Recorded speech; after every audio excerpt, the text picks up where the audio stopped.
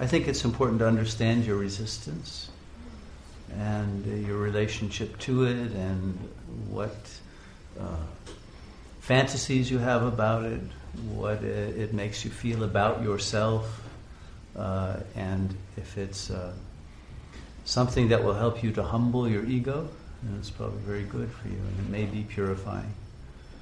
But I'd have to know more of the specifics, so we should probably talk privately about it, because it's a situation that if I make a statement too specific for you, may be misinterpreted for others.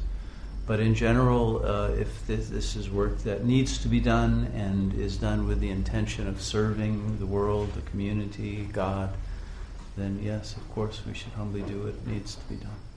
And you can't necessarily just interpret every work as being service to God.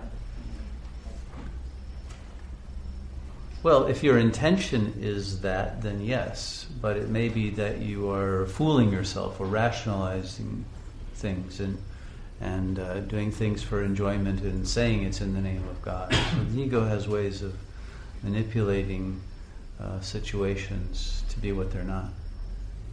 So it would take a great deal of truthfulness to be able to discern that.